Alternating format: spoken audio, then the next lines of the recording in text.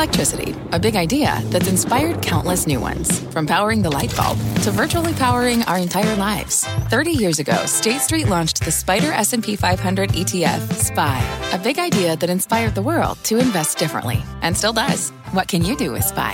Before investing, consider the fund's investment objectives, risks, charges, and expenses. Visit ssga.com for a prospectus containing this and other information. Read it carefully before investing. SPY is subject to risks similar to those of stocks. All ETFs are subject to risk, including possible loss of principal. Alps Distributors, Inc. Distributor. Welcome to the Keynote by CNBC Events. I'm Tyler Matheson. Great ideas are everlasting, and that's why today you'll hear one of our best episodes from 2021. Enjoy. Hello, everybody, and welcome to the Keynote by CNBC Events. I'm Sharon Epperson, CNBC's senior personal finance correspondent. On this podcast, we bring you in-depth, candid conversations with executives, experts, and thought leaders. Today, a conversation with Mellody Hobson, co-CEO and president of Ariel Investments and chair of the board at Starbucks. She joined me at CNBC's Inclusion in Action Forum on March 18, 2021, to discuss Ariel's latest venture, investing in minority business enterprises, and how companies of all sizes can implement more inclusionary practices. Here's our conversation. You know, in corporate America, the focus on diversity and inclusion is often on growth and equity in hiring practices and increasingly in board development. Is that strategy enough to really create an inclusive economy? What more needs to be done? It's a great start, but it's not enough. And what we would say is that more needs to be done as it relates to also just the business of the company and specifically what we call business diversity. Some people call that supplier diversity. At our Black Corporate Directors Conference, which brings together the Fortune 500 Black and Latinx directors, we talk about the 3 Ps: people, purchasing, and philanthropy. The people issue, of course, is the board, the senior leadership, and the people throughout the organization. The purchasing is where we think companies haven't spent as much time thinking about the business diversity out across all areas of spend, particularly the highest areas of spend: professional services, financial services, and technology. Putting some attention there to see how inclusive are our practices in terms of the vendors that we use. We think that is another area where you can start to move the needle on equality in corporate America. And how do you ensure that this is a stable, sustainable way to increase diversity, equity, and inclusion? For all 3 Ps, we think you have to measure. It's very, very important to, as I like to say, math has no opinion, have the math. And the only way you can do that is commit to having an annual review of these issues to see where you're gaining ground, where you're losing ground. The other thing that we talk about when you do measure, let's just say you're looking at people, you measure by ethnicity, no multicultural umbrella where you put everyone together, all of the ethnic minorities and women, and say this is our diverse cohort, because it masks underrepresentation.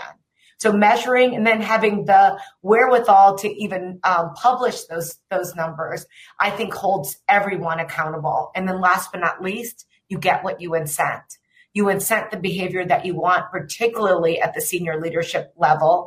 And to do so, I say you hold the individuals accountable and you pay for that performance. When you were talking about the people, you were focusing on the workers, the leaders, the consumers. I'm wondering about how important it is for businesses to include the people that are not directly in their businesses right now. When we talk about recent employment data, we are looking at job recovery overall, but not for Blacks and Latinos. Unemployment rates are still significantly higher than for whites. How do we include the people who have lost jobs or have dropped out of the workforce altogether when we're talking about creating an inclusive economy? From our perspective, we think about the recovery. How are these businesses going to recover? And one way that they will recover, they will likely add people, especially if the economy is as strong as we think it might be. Some people are calling this the roaring 20s, that will come out of this much stronger than anticipated. And in many ways, the stock market is forecasting that. You are exactly right about the unemployment issue. African Americans were harder hit in this period than white Americans. The unemployment rate for Black Americans right now is just shy of 10% through February versus white Americans around 5.6%. So in thinking about the recovery and thinking about the hiring that companies will do, having a focus on inclusionary hiring practices, I believe will make a huge, huge difference. When we're talking about making sure that we're having inclusionary practices, how important is it for corporate America to support and promote the inclusive economy idea for smaller businesses as well? How do we make sure that businesses that right now, many of whom are struggling, become part of this inclusive economy and are supported and promoted? That's why I go back to purchasing. If you are using a diverse list of vendors, and that includes small businesses, that includes minority business enterprises, that creates an opportunity for everyone to, again, participate in the growth and success of the overall enterprise. So we're just trying to think about all these wonderful American businesses are out there. The more inclusive they are, the better it is for them. More diverse communities and more financially successful communities are good for business. That's just a fact. And so thinking about it at every level, and specifically around the purchasing, I think can really bring the small businesses in.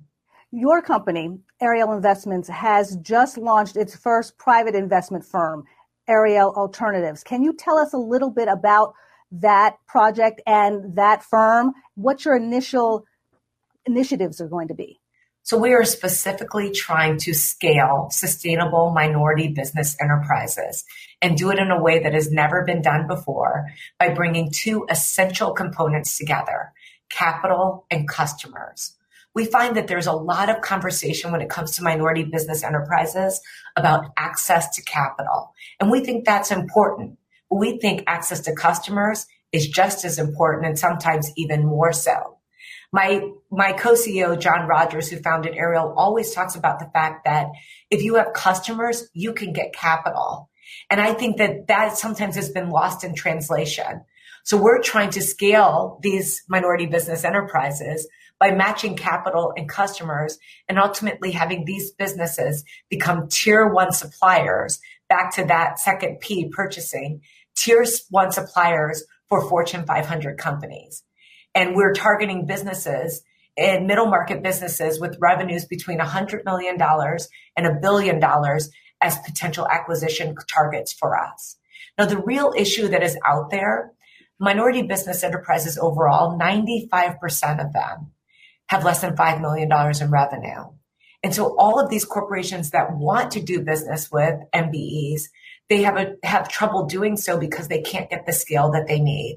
So that's where we're trying to go and say, if we had businesses of scale, how could that change the outcome? How could that ultimately create more jobs? Because we think over a decade, we could create 100,000 Black and Latinx jobs. As our businesses grow, can we relocate them in underserved communities and help stimulate those economies? Making sure we have C-suite executives in those organizations that are people of color, a diverse board, exceptionally diverse workforce, creating a scenario where everyone is an owner of the business so that you're narrowing the wealth gap from the rank and file all the way up to the top of the organization. So just rethinking the whole idea of diversity and inclusion with bigger companies. One of the initiatives, Project Black, one of your first initiatives, is that focusing only on Black and Latinx entrepreneurs and companies, or are you broadening that out? How is that working? So Project Black is exactly what I was just talking about. That is the initiative. And we are saying the business that we purchase doesn't have to necessarily be Black or Latinx at the time of purchase. But by de facto of our ownership, the leadership we will install, the board, the attention to diverse workforce and the accountability that we will have there, de facto, the business will be, my word, minoritized through our ownership. And ultimately, again, people have to change their mental model of a minority business because these would be businesses of scale. CNBC has quick and easy to understand business news updates at the open, midday, and close every weekday. Markets, money, and more from Wall Street to Main Street. I'm CNBC's Jessica Ettinger. Follow and listen to CNBC Business News Updates wherever you get your podcasts. Now, we've gotten a lot of questions, Mellody, from the audience. The first one is from Bridget Daniel, who is the CEO of Wilco. And she asks, are there plans to expand the Project Black Minority Business Investment Program to smaller businesses with revenue of $1 million to $50 million? And if not, why not? She says these are where the bulk of scalable minority businesses reside, as you just mentioned. That will not be a part of our initial remit. And the reason that we're not doing that, because we think a lot of people are doing that right now. There's a tension there. We're going to where the white spaces in this opportunity, and we're rethinking private equity in that regard. Now, we may buy a platform and then have add-ons that are smaller businesses that are existing minority or minority-owned businesses. So it doesn't preclude us to doing so, but our initial remit will be around these scalable, sustainable businesses. And again, the opportunity to add on to them and do bolt-on acquisitions from there. Excellent. Another question we have for those launching a new business comes from David Miroslav Grund, who's the founder of a company called Reflections. And he's asking you, how do I make inclusion and equal opportunity a clear competitive advantage in my communication, in my pitch, in order to attract the best matching investors for my company? I am so glad I got that question, because I think people don't really understand how diversity can be a competitive advantage. We've seen that firsthand at Ariel. And I tell people this all the time, that by virtue of the diverse nature of our firm, which we actually believe is probably the most diverse investment management firm out there, when you look at our board and our senior leadership and our ownership of our company, that means that those young people that are graduating from business school or college, when they see us, they see an opportunity to be leaders of the organization. And I think that we get more than our fair share of really great resumes because they see the opportunity that is created at a firm like ours. So our diversity becomes a competitive advantage in terms of our talent acquisition. And we make that known to our potential customers, because we really do believe a diverse group of people that come together ultimately have a higher probability of doing better work, producing better results, solving really hard problems. And do you think that makes it more attractive? A company that's just launching makes it more attractive to angel investors, to initial investors, if you're also talking about your competitive advantage as well as whatever your purpose and mission for the company is? Or is that part of the mission? Does that need to be part of the mission?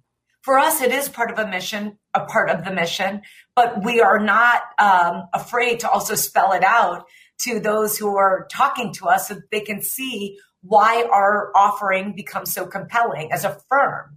You want to highlight all of the opportunities you have to distinguish yourself from your competition, and diversity for us is one of those things. Well, the other question we have from an attendee, CC President, she wants to know, in your industry, in investment management, if there was one policy or other type of systemic change that you could implement that you believe would have the most impact on diversity being the fabric of corporate culture in America, what would that one change be? Wow, one change, just one thing. Silver bullet is probably incentives. I think that if corporate America really said, you're not going to get your full bonus if you don't have a diverse team working for you, I think we'd see some changes really, really fast. That's why I'm excited that we're starting to see compensation tied to these outcomes, that companies themselves have said these are strategic imperatives. That's what you read when you read annual reports. They talk about diversity being a strategic imperative. Well, I say if it is a strategic imperative, that there should be incentives tied to it. I want to get to some other questions now about, where we are in terms of the C-suite, in terms of people of color in the C-suite. You've been co-CEO of Ariel Investments since 2010, and you know firsthand how lonely it can be to be a Black CEO or a Black co-CEO, even in a firm like yours. we have recently, after 4 years of having no Black women CEOs in the Fortune 500, we now have 2 coming on this year, Roz Brewer at Walgreens and also Tasunda Duckett at TIAA. And I'm wondering what you think their position now as the top leaders of their company means overall for corporate America. Well, it's a good first step. I'm really excited for both of them. Both are exemplary. I mean, I literally posted that if excellence were people, it would be Tasunda and Roz. I've worked with both of them directly as a board member of JP Morgan and as a board member of Starbucks. I know them really, really well, and they are best in class. Now, I'm glad to see corporate America recognize that talent because I've said many, many times before, talent and genius do not discriminate. And yet, for whatever reason, when you look at the highest ranks of corporate America, one would think the only talent really lies in white men, just based upon their overrepresentation versus their representation in the overall society. So I am delighted, but 2 is not enough. 2 out of 500 is not enough. And if you look at Blacks in general, I think the number is 5 or 6 out of 500. This is just not, this is, as I've said before, math has no opinion. The math tells us everything. We have a long, long, long way to go. Yeah, we certainly do. And we're seeing some changes, small changes in the C-suite on boards as well. And again, this is something that you know very well. You have been on the board in the past of Estee Lauder. You have been on the chair of the board of DreamWorks Animation. You're currently a director, as you mentioned, of JP Morgan. And you are chair of the board as of this month for Starbucks. So in this role, at this company in particular, what do you see as your biggest challenge in advancing diversity, equity, and inclusion? As it relates to Starbucks or as it relates to what? Starbucks and your board roles overall? My challenge is not what you would expect it to be because I'm working with willing participants. I'm working with people who have the same goal, the same vision, the same desires. Jamie Dimon and Kevin Johnson are committed to these issues by virtue of me being in the room, by virtue of me having leadership at Starbucks. You can see that. And so I'm very pleased to have these partners that are focused on these outcomes. JP Morgan has made a giant commitment to the Black community with this $30 billion commitment that was announced last year and with so many other things that they've been doing. And so what I am really happy about is the commitments have been made. And there's also been a commitment to measure progress and stay accountable. That is huge. And at Starbucks, same thing, both organizations tying compensation to outcomes around diversity, really focusing and drilling down on the hard stuff, not just headlines and surface statements. That creates a real opportunity as opposed to a challenge for me.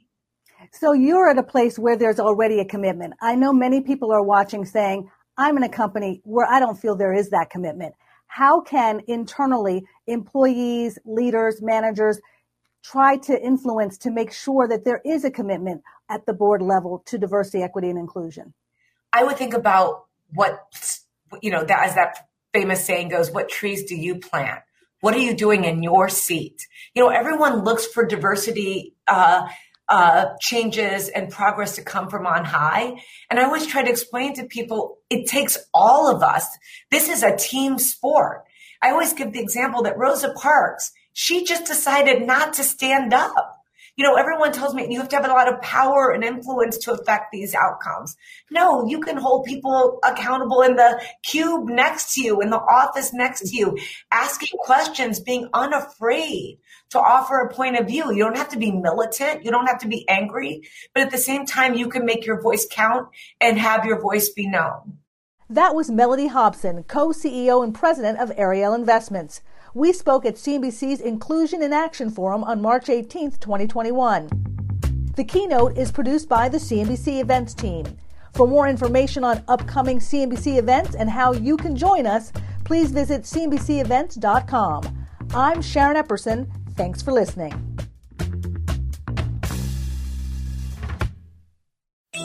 CNBC has quick and easy to understand business news updates at the open, midday, and close every weekday. Markets, money, and more from Wall Street to Main Street. I'm CNBC's Jessica Ettinger. Follow and listen to CNBC Business News Updates wherever you get your podcasts.